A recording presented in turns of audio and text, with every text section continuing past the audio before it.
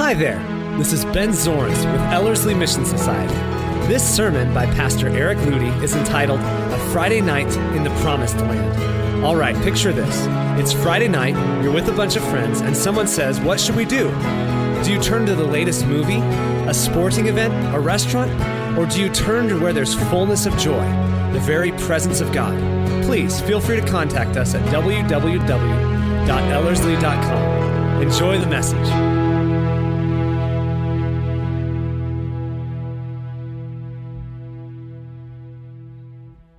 We have a tendency to seek satisfaction in very, very strange places. And as Christians,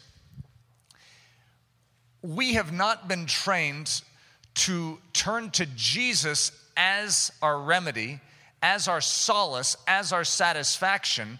We are when it comes to the issue of sin and when it comes to guilt that is in our soul. We understand that there is one solace and one way of dealing with this, and so most of us as Christians have figured that one out. Some of us still need help in that one. However, there's a lot of dimension to life, and we find ourselves, whether it's Monday morning, Wednesday nights, Thursday morning, Friday night, Saturday midday, that we have different things that we're doing in our life, and instead of finding our satisfaction, our reprieve, our replenishment in Jesus Christ, we look to this world. I would like to press on that today, and I would like to explore the heart and the mind of God on the issue of how we handle every moment of our life and who Jesus truly is in relationship to our need. Because we understand our need in the spiritual sense, but we have psychological need, we have emotional need, we have physical need. And if we are turning to other things outside of Jesus Christ to meet those particular needs, we are defrauding our Jesus. Jesus is not just our spiritual all in all. He is our emotional, psychological, and physical all in all. He is everything we could need. That might need a little convincing on your part, but that is my premise as we begin today. Do you want to put up our keynote? A Friday Night in the Promised Land. I remember sort of one of the classic, long-standing jokes, not really a joke, but humorous things that we talk about in our family is on a Friday night when everyone sort of gets together and they say, well, what should we do? And then there's always that one person in the group that says, we could pray. And then everyone goes, yes. And then they look for the next option.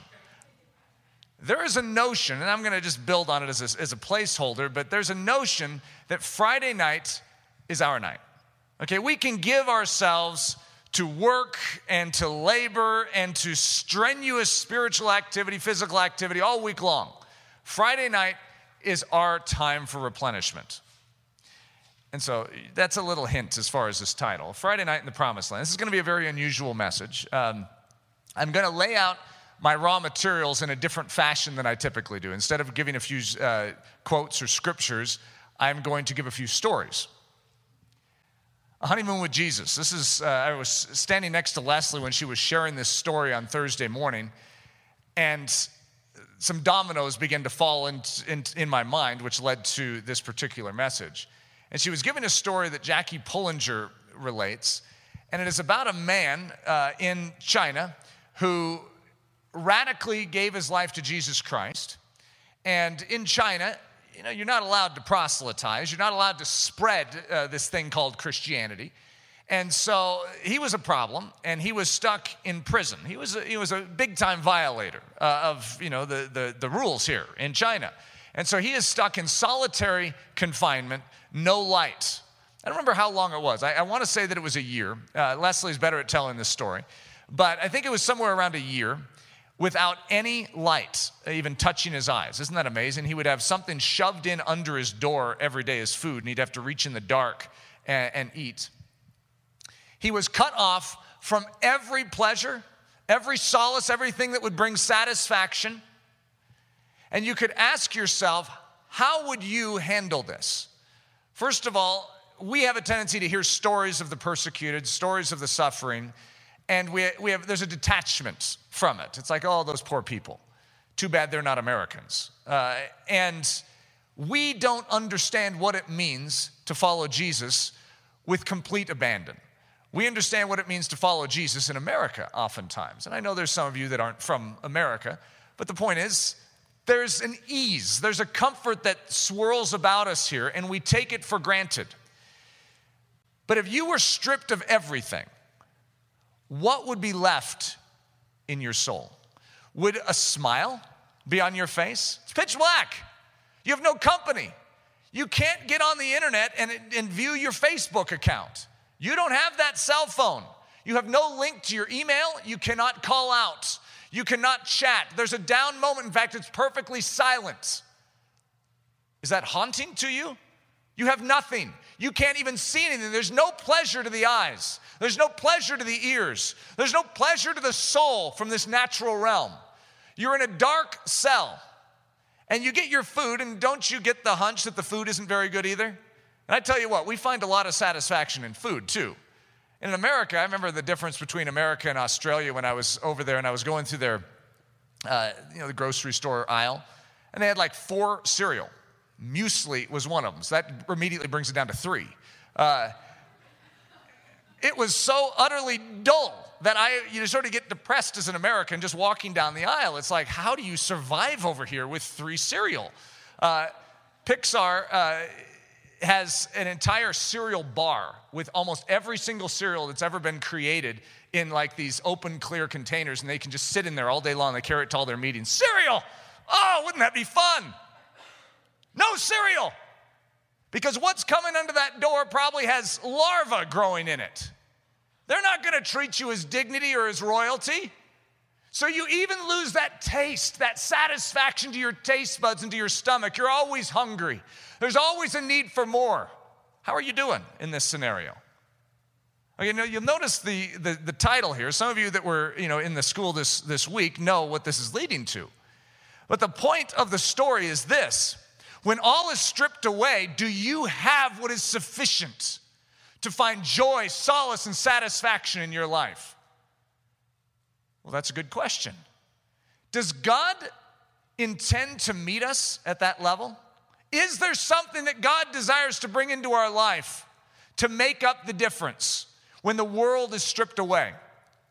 This man, when he was finally freed from solitary confinement, literally, I don't know if he lost his eyesight completely, but he could hardly see, if that, maybe shadows and things like that.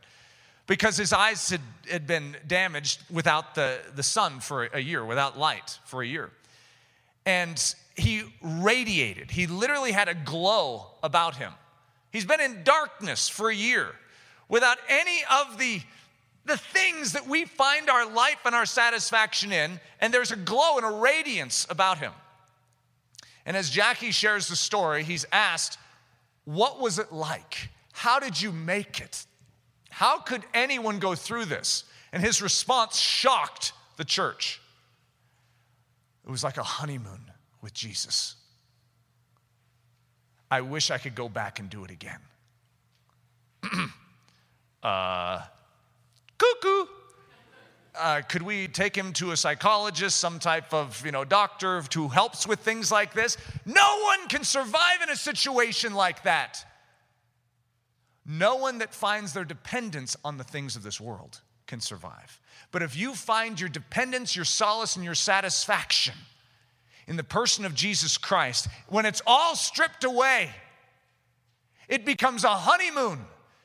It becomes a more intensified experience with him because now there is nothing to blur it. Now there is nothing to distract. It is just you and the one you love. Now that isn't something that our flesh is craving.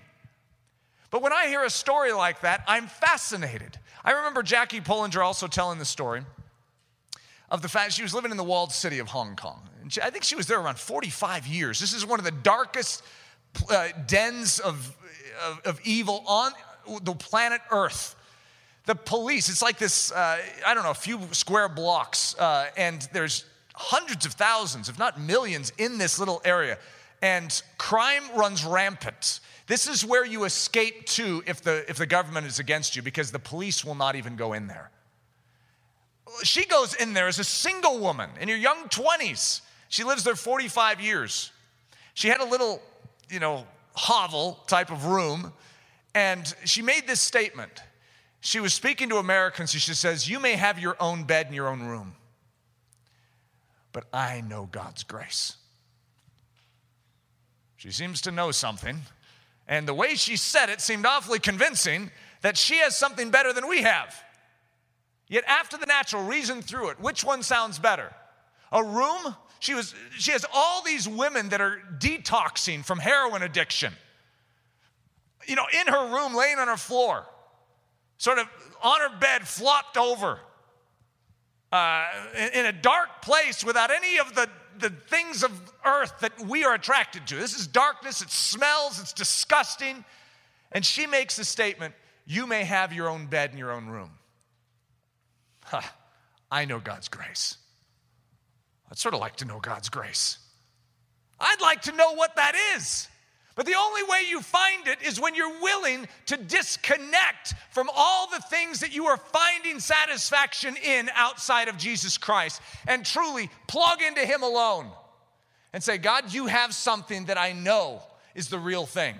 And I am willing to forsake all of this to find it."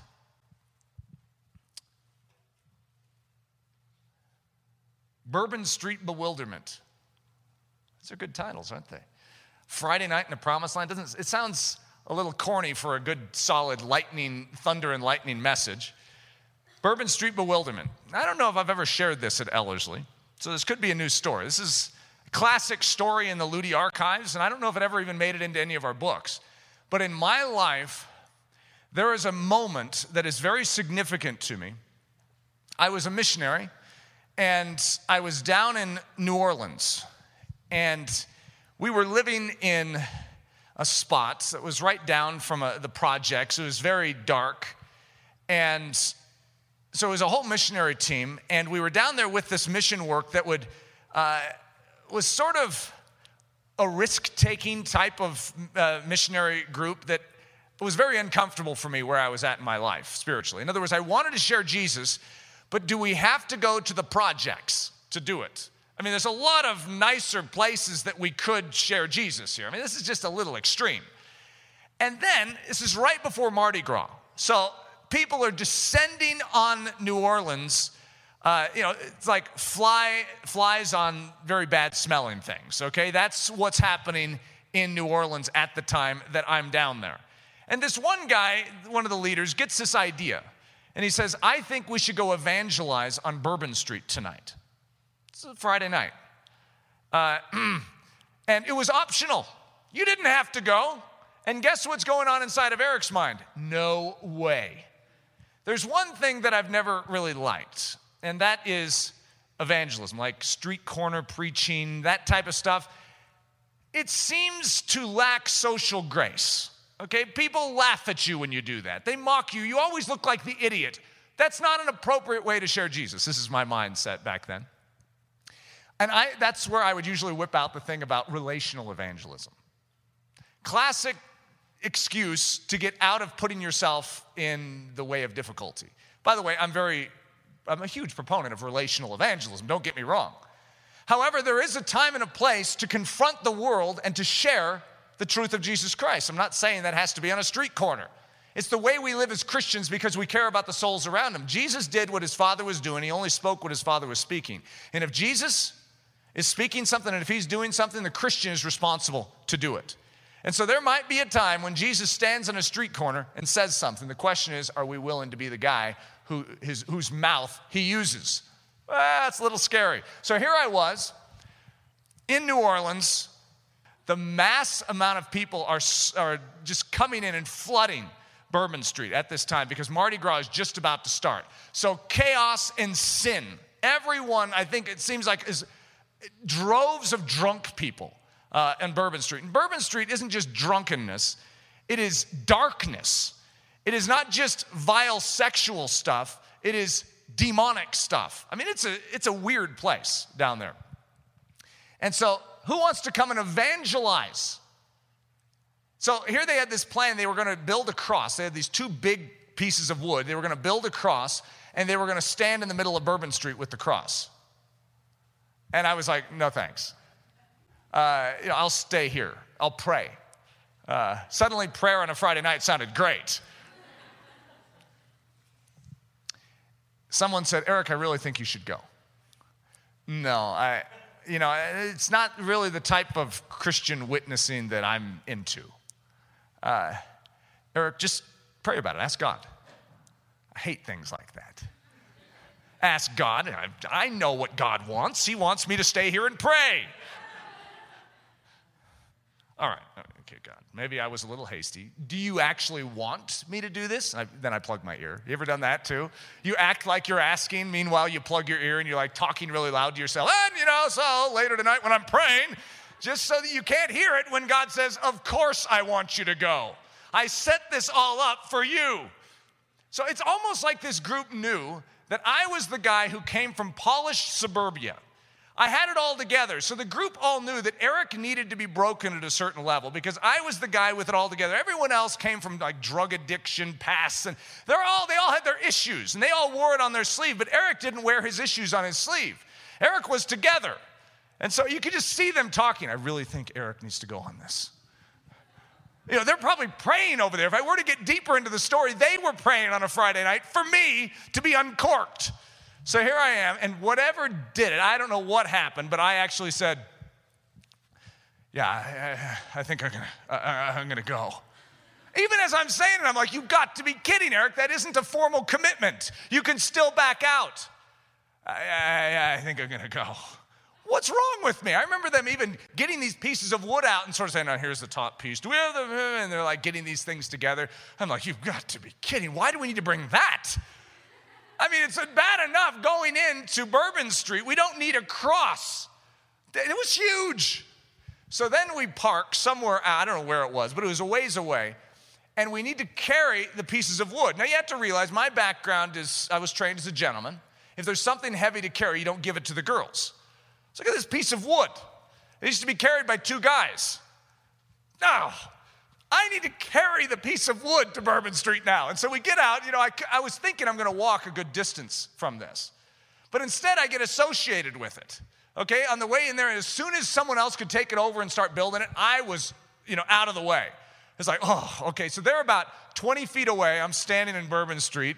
God bless these people. God bless these people. This is supremely uncomfortable, God. How did I get into this? They're building this cross. They're putting it up in the middle of Bourbon Street. If any of you have been there on a Friday night or a Saturday night, you can only imagine. In the midst of darkness, hate, Satanism, everything that is grotesque to a Christian has been set free. This is a bad place to be. And they're building this cross in the middle of it, and these people are spitting, laughing, throwing beer. I mean, everything was horrible. I mean, why in the world would you do this? And so they're over there, and they're perfectly pleasant doing it, and they build the cross, and they stand by it. I'm 20 feet away watching this. So about the same distance, to the video camera back there. And I'm just like, yeah, and God, if you wanted me to share the gospel with someone, you could bring them up to me and have them ask me a question like, what are you standing here for on a Friday night on Bourbon Street? Are you with those people with the cross? Oh, by chance, I wouldn't do that, but I'd love to tell you about Jesus. God, make it easy on me. Okay, so I've been standing there about 20 minutes in absolute misery. It was horrible. There was nothing fun about it. And the guy over at the cross, I knew they were conspiring. Everyone else was out handing out tracts and doing things like that, and I was just standing there. Suddenly, someone was sent over to me, and they said, we want to know if you want to hold the cross. And here's the weird thing. There was nothing in me that wanted to do that, and what came out of my mouth? Okay. I was in one of those dreamlands, surreal moments when I'm wandering towards the cross going, no, this isn't happening. Who took over my body? And they left me there. They left me there with the cross in the middle of Bourbon Street. I want to give you a peek inside the soul of Eric Ludy once I wrap my arm around that cross. Possibly still to this day, one of the greatest experiences I've ever had in my entire life. And I do not know how to explain it, other than that honeymoon with Jesus story. I think I understand it, at least a slice of it. When I was identifying with Jesus in the midst of darkness, I was filled with such a radiance and a joy. I had a smile. I always have a smile, right? But this was different. This was a smile so big on my face that it was hurting. I was so happy.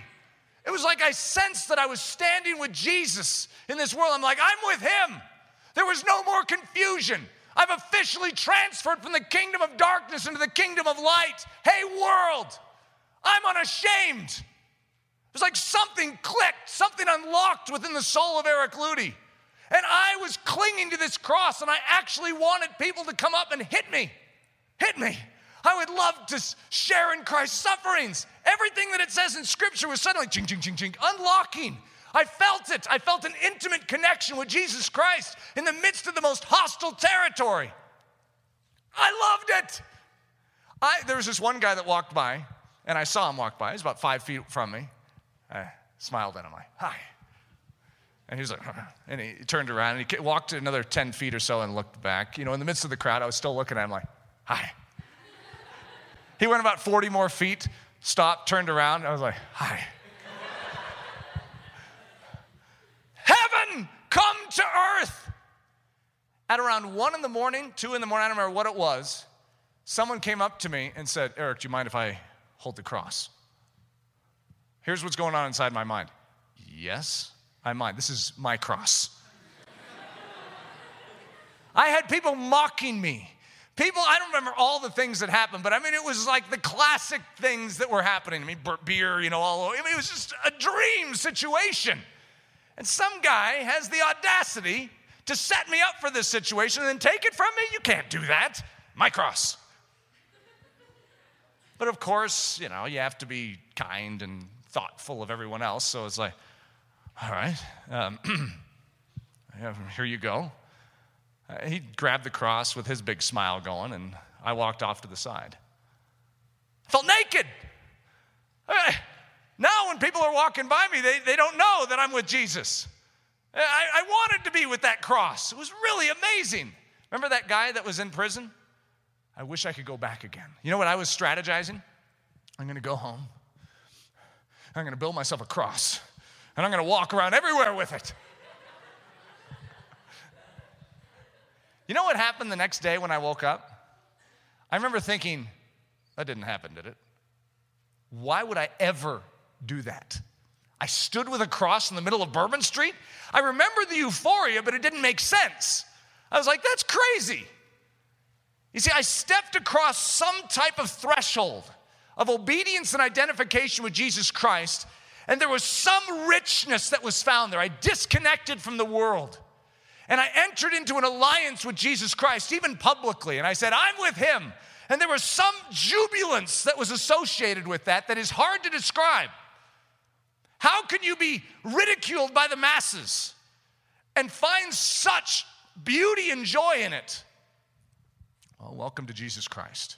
How can you be stuck in a prison cell, stripped of all your comforts, and come out with a radiant face and say, I would love to go back? It was like a honeymoon. This is Christianity. We have been shortchanged. I've only barely tasted what I'm talking about tonight. This morning. I'm still stuck at night, I guess. I've barely tasted this, but I know how real it is.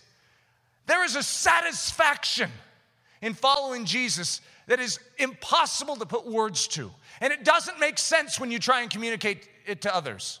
They look at my life and they're like, so you don't do this, and you don't do this. Yeah, but that's not what I focus on. I have Jesus. I spend my time on Jesus. And it's just like, that sounds really dull. Yeah, I know what it sounds like. I know. Oh, it's good. The great shift The realization that Jesus is not the is the great opportunity and not the great obligation. There's many of us that would look at the cross on Bourbon Street and say, oh, God probably wants me to stand with that cross. Yeah, that sounds like Christianity. I need to make myself a fool, stand there and be miserable, get beer spilled on me, have people slap me, spit on me, but that's the spiritual thing to do. We're missing something. What we don't understand is that when we identify with Jesus, it is the great opportunity. Who gets the cross? Hey, can I have the cross? We want to knock people out of the way to get it. And of course, that doesn't seem very Christian. We want the privilege of being the one to suffer. You start measuring persecution in the Church of China, and you begin to realize that when someone has been in prison for 10 years, oh, it's impressive, and they pat him on the back. It's like, that's good, 10 years. Well, how about this guy with 20? 20, good job, buddy. The 30, oh, those guys are treated as the royalty. They've tasted it. They're the ones you want to hang around. They have the radiance. They have the beauty. Richard Wurmbrand from Voice of the Martyrs, who suffered in prison, I don't know, total, must have been close to 15 to 20 years. I don't remember what it was. It was a long time. I remember when I beheld him in his life. He was giving a message, a little small screen. It wasn't even a very good video. And he had to remove his shoes because his feet were so tortured for so many years that he couldn't even wear shoes.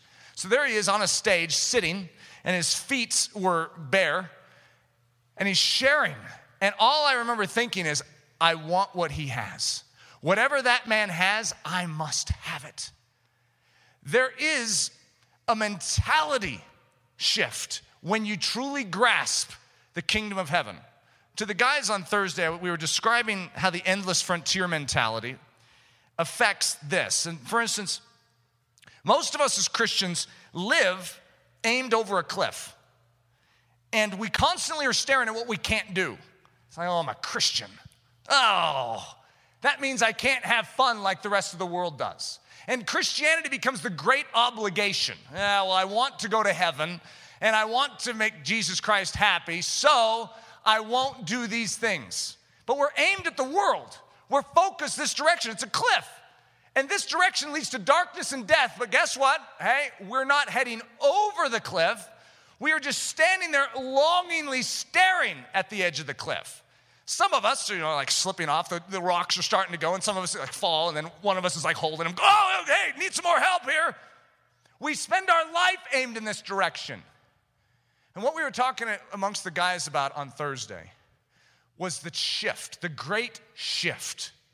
And that is, God taps us on the shoulder, and he says, hey guys, I got something better, but it's this direction. And so if we turn around, what we realize is there's an endless frontier, this direction. And in Galatians 5, it says the fruit of the Spirit is this: love, joy, peace, patience, kindness, goodness, faithfulness, gentleness, and self-control. And the next line is this: and against these things, there's no law. This direction, law. Don't do this, thou shalt not. Oh, don't even think of that. This direction, God has put all these signs up saying, death, this will destroy you. This direction, no law. An endless frontier. You want love? Ask. He'll give you as much as you ask for and as much as you seek. Joy, have at it. The treasure chest is open. It's not locked. You don't get to the joy treasure chest. Like, okay. Oh, it's locked. It's unlocked and open. He says, you want joy? Take me. Take me in. Let me be your joy. Peace? So many of us are seeking peace this direction over the cliff. But Jesus Christ is this direction. He's the Prince of it. We must turn. We must shift our paradigm. We must walk in a new direction. Jesus is not the great obligation. He is not what we have to give up. Oh, I have to give up this. I have to give up dying at the bottom of a canyon. Oh, it'd be so fun to, writhe in pain on the bottom of this canyon. That sounds great. What we're giving up is nothing. What God is offering is everything.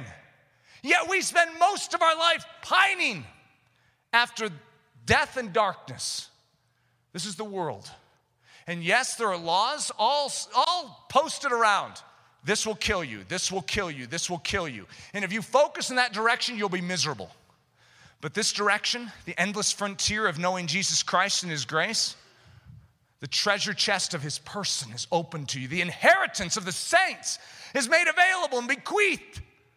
Who wouldn't want that? Standing in the middle of Bourbon Street, in the midst of darkness, being in a prison cell in the midst of darkness without the flavor of this world to satisfy. What will you be like when it's removed? Well, you can find it now in Jesus Christ. And then if this world ever takes itself from you and strips you and begins to torment you and begins to do everything it can to bring misery your way, all it does is increase your pleasure. I remember this one story of these men, I think it was in Romania. All they had was chains, and they were chained down in a prison cell. And it was one of those slimy floors, just disgusting. And where everyone else was complaining, let us out, we did no wrong. These men were asked about their stay in prison. And they said, oh, it was amazing. They gave us instruments. They gave us instruments. That was their perspective. Because with their chains, they praised God. They gave us instruments. Not, they chained us. They gave us instruments. That's the great shift, where no matter what this world does, or no matter what this world, you lose in it, it becomes the gift of heaven to you. The seismic impact of love.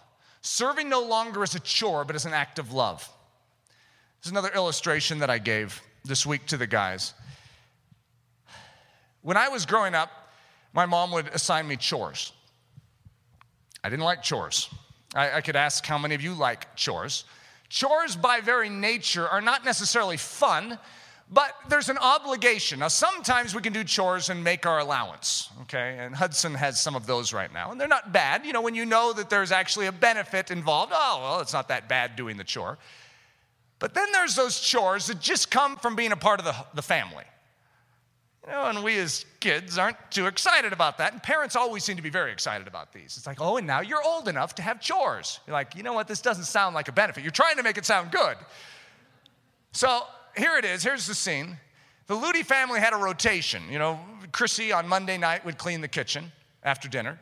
Mark on Tuesday night, and then Eric on Wednesday night. I was convinced that there was a conspiracy because it was always Wednesday night. Wait a minute, I just did this. And my mom would say, no, it was Mark last night and Chrissy. Then it seemed like I was always doing it. And so here it came. My friends had said, yeah, can you meet us down after dinner at the basketball court? We're going to play a great pickup game. That's how guys talk at that age. And so we get done with dinner, and I'm like, okay, I'm going to go. And my mom's like, Eric, you still have to clean the kitchen. What? I did that last night. No, that was Mark. So here goes the conversation. It's like, oh, no, I did it tonight. No, that was Chrissy. No. Oh, I told my buddies I was going to be down there. Eric, you clean the kitchen first. Okay, now, why am I going to clean the kitchen? What's my motivation? Because I want to? Oh, no. It's because if I don't, bad things happen in the Ludi household. Okay, and I've experienced these bad things before. It's called the fear of punishment. And so Eric is motivated out of a fear of punishment, and that's the reason I will do what I need to do. It's an act of duty, an act of obligation. It's because, yes, I carry the Ludi name. I don't want to lose my room at the house. I don't want my bed to be given up, where I'm sticking out in the streets in some hotel maybe, trying to make my way in life because I refused to live under the authority structure that was in this home. Who wants that? So guess what? Eric does his chore. But when you're motivated out of a fear of punishment, you know what you do? The bare minimum. Okay, what do I need to do to get it done? That's your attitude. How little do I need to give of myself to accomplish what needs to be done? And so my mom leaves the room, and I see a little spaghetti stain on the counter. Well, I'm not going to clean the whole counter. That takes time. So I'm going to give the illusion that I clean the counter by getting a little rag damp on the very end and then and scrubbing that spaghetti stain. So when my mom comes in, she won't know. It'll look as if I cleaned the whole counter. This is how we live our Christian life, many of us. We are attempting to do the bare minimum. Why? Because Christianity to us is a chore. It's an obligation as opposed to the great delight of our life. let me switch the scene around on you, because that, by the way, when you try and do the bare minimum, it makes your life worse. My mom comes in and says, did you clean the counter? Well, I cleaned that spot. It's clean, okay? There's no need for anything else. Eric, did you clean the counter? You know what is required. Oh, I would spend an hour in there instead of 10 minutes because I was always trying to do the bare minimum. My job actually became worse. That's the wrong way of doing it. My mom's gone once, and something strange comes over Eric Ludy, and that is that I desire to do something special for my mom. It's a weird thing. It's like, I would like to do something for her. What could be done that would make her happy, that would make her feel loved? I could clean the kitchen. So there's this dirty kitchen, the same dirty kitchen that has faced me many times in the past, but I have resented and I've complained about, but now there's a different motivation. If you have a different motivation and you see it as an opportunity, and it's an opportunity of love, here's the difference. I start cleaning. The same job I did, and I grunted and complained about it all day long, or all night long, now suddenly I'm loving it. Have you ever had this where you're doing something out of love? Whenever I'd go over to my grandparents and I'd help clean the kitchen, I loved it because it wasn't an obligation anymore. It was an opportunity. I get to be with my grandparents and clean their kitchen. And so I'm cleaning the kitchen, and I'm actually going the extra mile. That's the difference between chore and love opportunity. Is you go the extra mile. You don't say, how little do I need to do? Now you say, how much can I do? So now I'm picking everything up, scrubbing it, making it sparkle and shine, spray the special stuff. I'm looking under the sink. I'm like, what is this? All right. And then I'm like polishing it. It's like shining. I stand back. I look at it. I'm like, this looks good. My brother comes into the kitchen, to get a glass of water. I'm like, hey, go into the bathroom and get it. I just cleaned the kitchen. The whole while I'm doing it, I'm picturing my mom walking in and going, oh, who cleaned the kitchen? I want to see her expression because this is an act of love, that I want to see it register in her mind that this was a gift to her. And suddenly, the motivation is completely different. The experience is completely different. We have the opportunity to live life that way every day, every minute, where you delight in it, even though you're doing something that everyone on the outside is like, you're cleaning the kitchen. I know. And it's a wonderful job, isn't it? They're like, every time I've cleaned the kitchen, it's been miserable. Oh, you're doing it wrong. You're doing it wrong. Well, when I went to prison and they turned out the lights, I was miserable. You're doing it wrong. Well, when I stood in the middle of Bourbon Street with a cross, it wasn't fun at all. You're doing it wrong. We have the privilege of doing it right. Let me give you some scriptures. We greatly rejoice. We rejoice with joy unspeakable and full of glory. Now, these aren't full scriptures. Let me give you my strategy here. If you were to look these up, there's other dimensions of this that I'm literally lifting out purposely. Okay, I'm not trying to give false doctrine to you. I'm showing you what Peter, Jesus, and Paul, and James all say. And there's this crescendoing message. Listen to this collection. We greatly rejoice. We rejoice with joy unspeakable and full of glory. Blessed are we. Let us rejoice and be exceeding glad. We may be glad with exceeding joy. We are exceeding joyful. We count it all joy. And every one of us should pause and say, I need that. I want that. What do they have? What do they have? You want to see what I took out of these scriptures? You want to see what was lifted out? Because it usually causes us to miss these statements. We are grieved by many trials. We are reviled, persecuted, and falsely accused. We are partakers of Christ's sufferings. We endure tribulations and face trials and testings. Okay, now you were just saying to yourself, I want that. Wow, not on those terms. Yes, on those terms. Could you imagine another way of saying it, which is a very elementary school way of saying it is, and we get to clean the kitchen nightly. And we get to vacuum the whole house. We consider it pure joy. What used to be a chore has become an opportunity. This is a privilege that we have. Okay, now you're saying, now let's look at this list again. We are grieved by many trials. We were reviled, persecuted, and falsely accused. We are partakers of Christ's sufferings. We endure tribulations and face trials and testings. We are stuck in prison cells with no light and bad food. No Facebook, no Starbucks, no movies, no television, no music.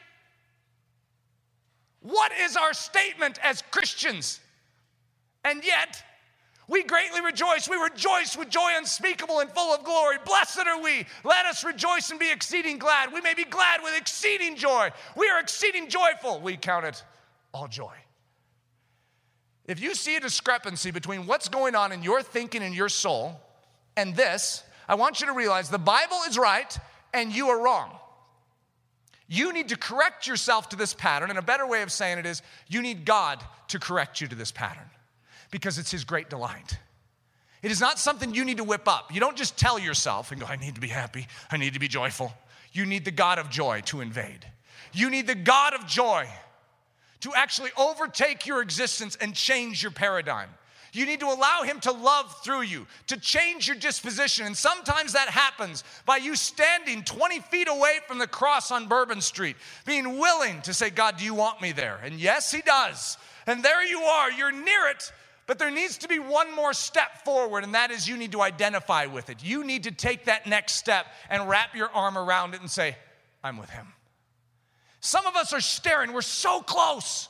We're staring at that cross in the middle of Bourbon Street. We want to stand with Jesus. We want to have all this. We want to be able to be thrown into prison and come out with radiance and joy and consider it a honeymoon with Jesus. But there is another step that God is saying, into my sufferings, come follow me.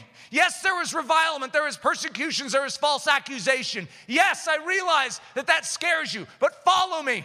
And you will find everything that you delight in because I know how the human soul was made and I'm the only one that can satisfy it. The first kiss, relinquishing the temporal pleasures of this world for the lasting euphorias of Christ's presence. Now, I don't want to talk about the first kiss. It's more of a symbol. Leslie and I saved our first kiss for our wedding day. And at the time, it was completely unheard of. Here, you want to know our illustrations of living differently in the physical? Jim and Elizabeth Elliott, and then Leslie's grandmother. Whose side was that on? Was that Janet's side or was that Rich's side? She was in some carriage, this is the way I picture it at least, on her way to her wedding, and her husband leaned in to kiss her, and she slapped him and said there'll be plenty of time for that after the wedding. Isn't that great? That's in our heritage. You know, I just married into that heritage. But there's a symbol that Leslie and I discovered. First of all, when you set something aside, it doesn't mean it's bad. There's nothing wrong with a kiss. But when you willingly are able to give it up and say, I'm going to find my satisfaction in Jesus Christ, you know what happens? You know that Leslie and I still got a kiss? And I want you to know that kiss was 1,000 times better than any normal kiss on a wedding. And the kisses that follow are 1,000 times better than the normal kisses that follow. We received something that is above and beyond because there was a willingness to relinquish. It's a principle.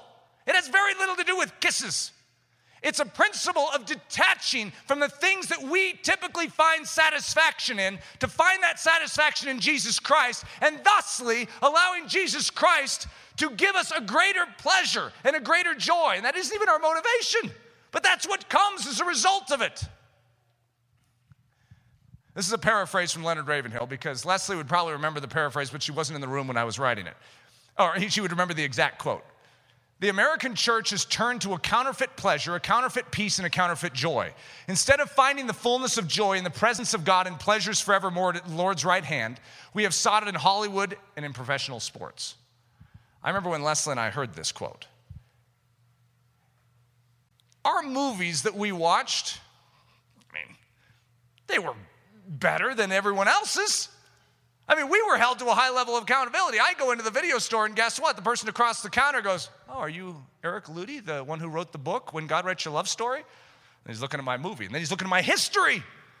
High level of accountability. And it causes you to rent Herbie. However, in the process, guess what?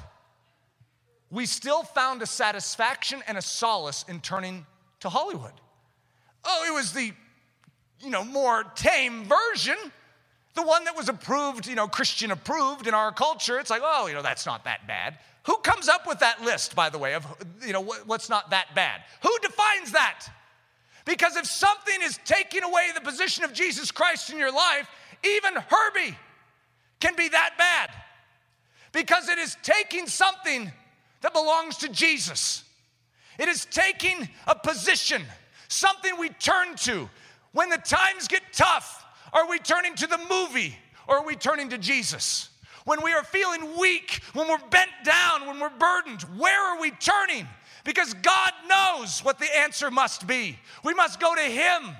Instead, most of us turn to something else, a counterfeit. Now, yours might not be professional sports in Hollywood. That nipped me in the bud. That was me. Professional sports, what's funny is I gave up professional sports 16 years ago. I didn't watch them anymore. Every once in a while, Leslie would say, I'm going to go out today. Why don't you watch the Bronco game? Whoa! Okay, that's great. You take your time. Games are usually about 2.5 hours long. Don't come back early. It's like, a Bronco game. So I didn't even watch the Broncos typically. Sometimes I'd be washing the car and, I'd have the game on. But I'd given it up. It still had me. I would look through sports scores. My Yahoo would come up, every time I'd turn on the internet, my Yahoo, and it had all the sports scores. I didn't watch the game, but now I could relive the game by clicking on it and read all the, the things that the editors are saying, every pundit is saying, and it's like, oh! And God said, you're turning to something else. There's something in me. I don't know if any of you can relate to this. I love information. I want data. There's some movie a long time ago where some robot was like, feed me, and he wanted data. That's the way I am. It's like I need to be filled with something. I want intrigue. I want to know what's going on. I don't like to be cut off. The idea of being in a prison cell and not having any connection, could you give me a telegram, give me an update, give at least some big details that are happening in the world. I don't want to be completely cut off. And God's saying, come with me. Separate. Because I want you to know that you can find whatever that is in me. You can find satisfaction for your intellectual curiosities in my word. You will be completely satisfied, but you must give up turning to that and begin to turn to me. Does that mean newspapers are bad? Does that mean news is bad? Does that mean, sometimes it is, does that mean that sports and throwing a pig skin, and having someone catch it is bad? Does that mean because it's on 35 millimeter film, it's bad? No. It's if it holds the position of God in your life and you find yourself turning to it instead of to God. Do we all have to go into a prison cell and have it completely black and eat larval-laden food to be spiritual? No. Whether we're living in plenty or in want, we need to know the secret. That He is our all in all, and He will give us strength for whatever we are needing to address and meet in our life. Okay, I'm going to give this scripture a few more times, so you might as well just settle in and get used to it. Thou wilt show me the path of life. In thy presence is fullness of joy. At thy right hand there are pleasures forevermore. That is not poetry, that is truth. Or as we say oftentimes here at Ellerslie, that's fact. In His presence is the fullness of joy. And at His right hand are pleasures forevermore, not temporal. You do things in the world and you have a satisfaction for a moment, maybe a couple hours. There's certain things that are, it's wonderful. It's a great feeling. And then it dissipates. And you must go back to it again to create that ongoing dependence, to fill that void, to meet the need. Do you believe this statement? That in His presence is the fullness of joy, and at His right hand are pleasures forevermore. Because if you don't believe it, you're in a bad place this morning, because you are hearing from someone who has personally tested this and found it to be proven true. And that's going to be my challenge to you as well. This is real. Less than I came to this point, I don't know, it was about 4 years ago now, where we said, we're going to stand on that as a rock. And we are going to allow God to take us away from certain things in this world so that we can find this reality out of Psalms in our life and be a testimony to what God can do. The World Series of Pleasure. I remember a conversation I had with Leslie, and let me go back to, what was it? Early 90s, maybe mid 90s. It was when the Broncos played the Green Bay Packers in the Super Bowl. I don't remember the exact date. You'd think I would. I used to be the sports almanac. But the Broncos had lost, 4 Super Bowls? I don't really want to relive it. And it was painful. I mean, those of you that have grown up in Colorado, it was miserable. We would make it all the way to the big game, and then we'd be dashed against the rocks. And so here we were. John Elway, Terrell Davis, the best team we've ever had, and we make it once again to the big game. And we were so gun-shy, skittish when we get to this game, and I had that feeling. We're going to do it! We're going to do it! And I had just flown back. I was actually in, I think, Wisconsin that morning, and I needed to fly back to Colorado. And I had a green shirt on, and I didn't realize it, that here it is, Broncos Sunday, and I'm wearing a green shirt. And in Wisconsin, that was great. The problem is I was flying into Denver on the day of the Super Bowl. And so I ran to a supermarket right when I got back and bought a Super Bowl sweatshirt. I was actually wearing it on Saturday. That's what caused me to think about this. It's like, I bought this. Actually, the day on this, what I'm going to tell you about, it's really interesting. And so I had this symbol. It has paint all over it now. So I remember the Broncos winning. John Mobley knocking down that final pass from Brett Favre, and the realization sweeping over me. They've done it. Ah! I mean, I blew out my voice. I was screaming so loud, hugging people I don't know. It was euphoria. It was it. It was really happening. I was driving down the interstate after that, and I actually honked out loud. I never honk. Amen. Oh! My mom's famous statement growing up, Eric, if you're this excited for the Denver Broncos, how much more excited should you be for Jesus Christ? That's a classic mom statement. You don't get excited about Jesus Christ. I mean, he's God, he's great and all that, but he doesn't meet that need within us. We need sports to do that. So I have felt the euphoria of victory in sports. I felt the defeat and I felt the euphoria. And here we were, Leslie and I were walking through this narrow season where God's saying, come closer.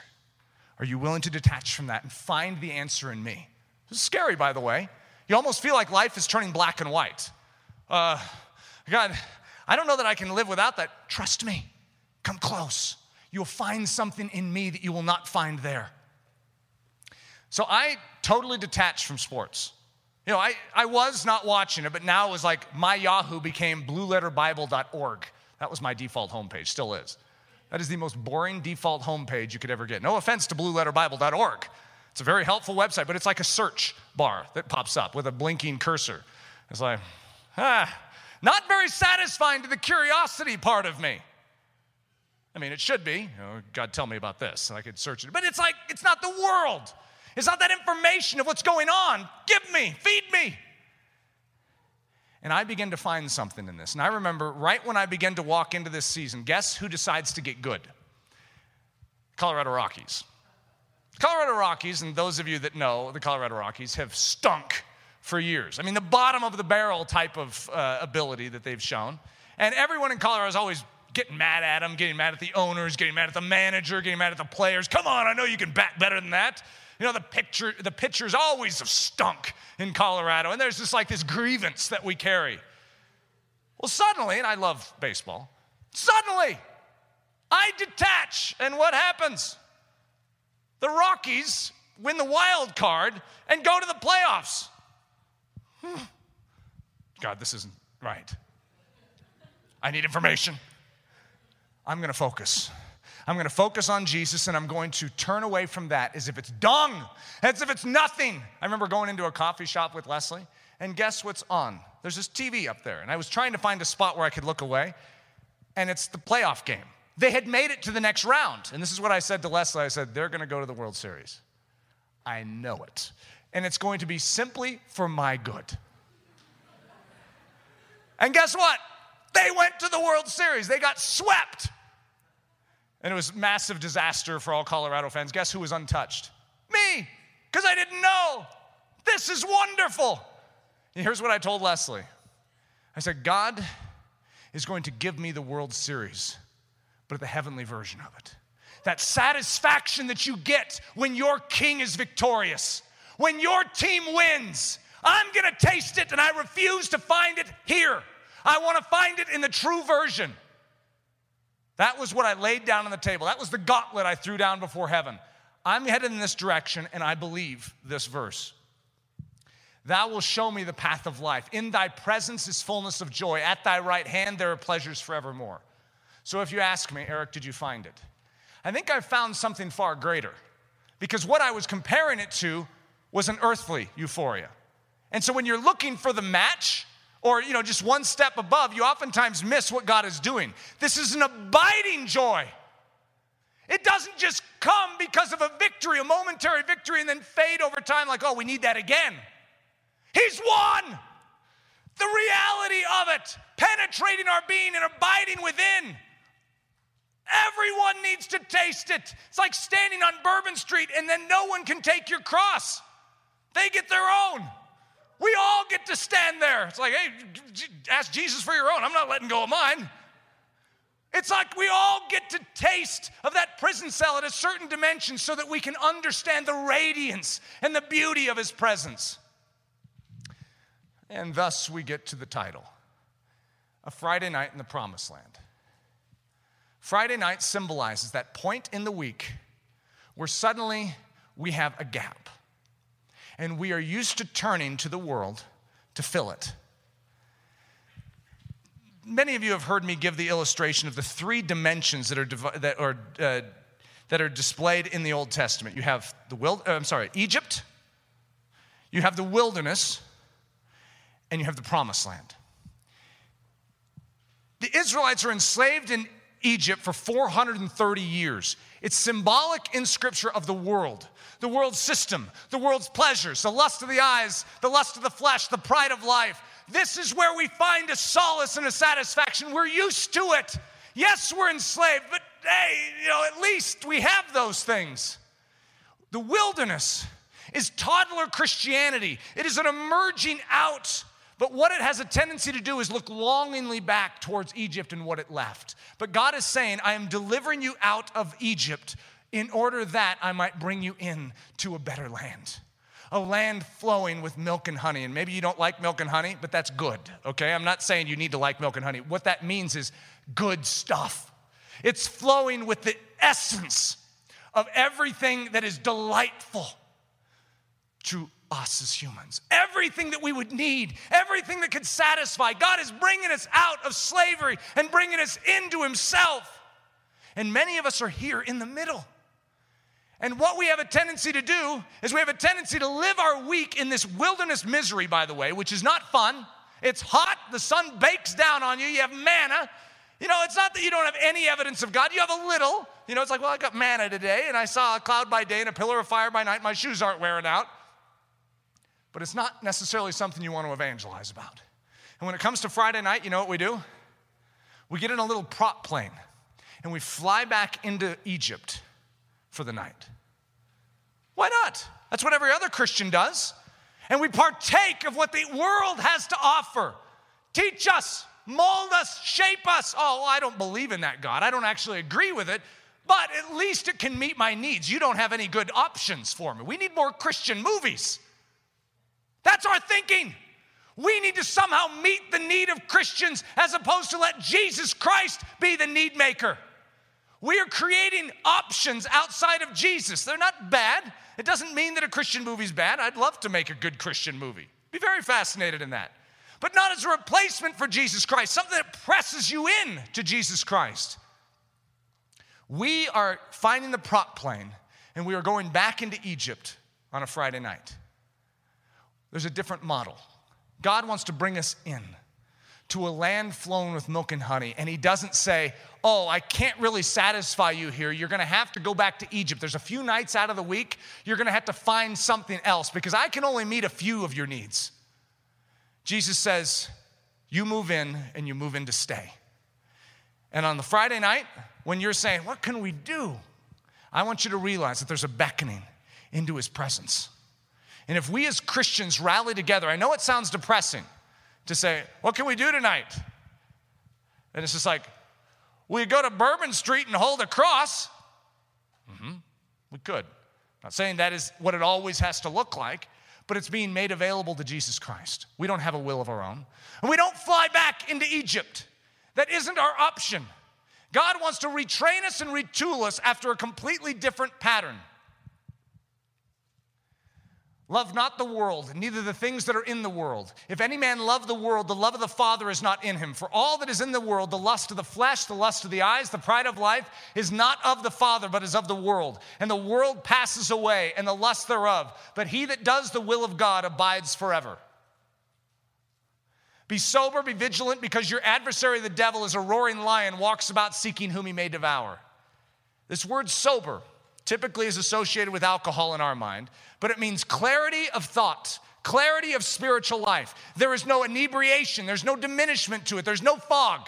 When you enter into the world, when you enter into the world's entertainment, when you're watching a game, when you're watching a movie, when you're watching a television show, when you enter into the world system at all, it creates a blur. And you have a form of inebriation. And you don't think straight, you don't reason spiritually. You suddenly lose your footing on the rock and you find yourself vulnerable. Be sober, be watchful, remain in the promised land, remain in the position that God has given you, because you have an enemy and he is seeking whom he may devour. And by the way, those that fall under the blood of Jesus are the first ones he wants to take down. He's watching. He knows your life because he wants to destroy it. You are arch enemy number one because you have sided with the King of the universe. This is not just a message to say, oh, there's something better. This is a message for the glory of Jesus Christ. We must remain in the promised land. We must remain in the gift of God, in the position that God gives us, in order that he would get his glory, as opposed to the enemy being able to point at you and say, look what I did to your child. No, this is for his glory. Watch and pray that ye enter not into temptation. The spirit indeed is willing, but the flesh is weak. Gethsemane is the scene. And Jesus is at his greatest moment of trial and burden. He's carrying the sin of the world. And he says to his three mighties, Peter, James, and John, watch with me. Stay up, stay awake, be alert, be sober, be vigilant, because there is an enemy who is prowling about seeking whom he may devour. And what do those three do? They fall asleep. They blur over. They lose sight. And guess what Peter's doing? He's chopping off ears, and Jesus is saying, no, you're missing my plan. And then he denies him 3 times. He was not prepared. Now, he didn't yet have Pentecost. There is a reason. There's a demonstration. This is us outside the promised land. Peter in Gethsemane is us attempting to go in and out of the world with our entertainment, with our satisfaction and our solace. And we fall asleep when Jesus asks us to be awake. And we're wide awake in fear and trepidation when Jesus is asleep in the boat. We need to be where Jesus is. If he's sleeping in the boat and water's filling up, hey, I'm going to sleep too. I'm perfectly at peace because my God is in control. And then if he asks us to stay awake, guess what? We need the strength of God within us to be watchful, to share in his sufferings, to walk the narrow way with him. Seen this scripture before? I want to introduce it to you if you haven't seen it. Thou wilt show me the path of life. In thy presence is fullness of joy. At thy right hand there are pleasures forevermore. You need to reckon this. This must become your reality. Not just nice poetry in the Psalms, but you need to treat it as if it is, in fact, fact. As if it is indeed and in truth the Word of God. And God is saying, I want to give you myself. The great statement in George Mueller's life was one of his favorite life verses. Open thy mouth wide, God says, and I will fill it. Are you willing, instead of going to the things of this earth and scarfing down the feasts that they set before us, because they're always setting a table out saying, it looks good, doesn't it? Looks good. We turn towards something and everyone's saying there's nothing there. We say there is something there. There's a feast. I don't see it. And God says, open your mouth wide and I will let you taste of me. I will let you taste and see how good I am. And the world is looking at us, mocking us. They're saying, you have nothing. We have it all. Everything that is good we have, but when you become a Christian, you have to leave it behind. Why would you want that? Because there's something you don't see that satisfies my soul. It's a feast that is unseen to this world's eyes, but is known in the soul of men. We taste and see. We know it. That in his presence is the fullness of joy. ask yourself this question. If someone comes up to you and says, is that true? What is your response? Most of us would say, I agree with it because it's God's word. But have you proven it in your soul? That is the key. Prove it. If someone asks you, is it true that at his right hand are pleasures forevermore? What's your answer? Well, it's the word of God. It must be true. Then prove it in your life. Show this world that we don't need their counterfeit to meet our needs. We have everything we need in Jesus Christ. I'm not asking for paranoia in regards to movies, sports, music. I'm saying let's be purposeful to always turn first to Jesus Christ.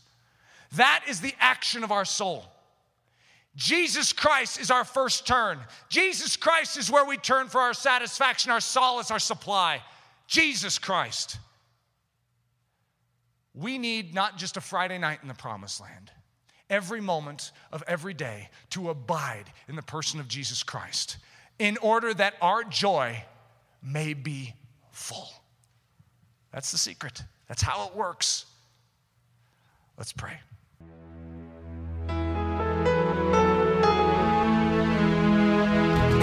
Thank you so much for listening to this message by Pastor Eric Ludy, pastor at the Church at Ellerslie in Windsor, Colorado.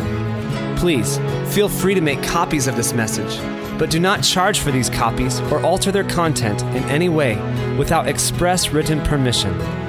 If you have any questions, comments, or just need more information about Ellerslie, please visit our website at www.ellerslie.com. Again, that website is www.ellerslie.com. For Ellerslie Mission Society, this is Ben Zorns, cheering you on as Christ cultivates his set-apart life within you.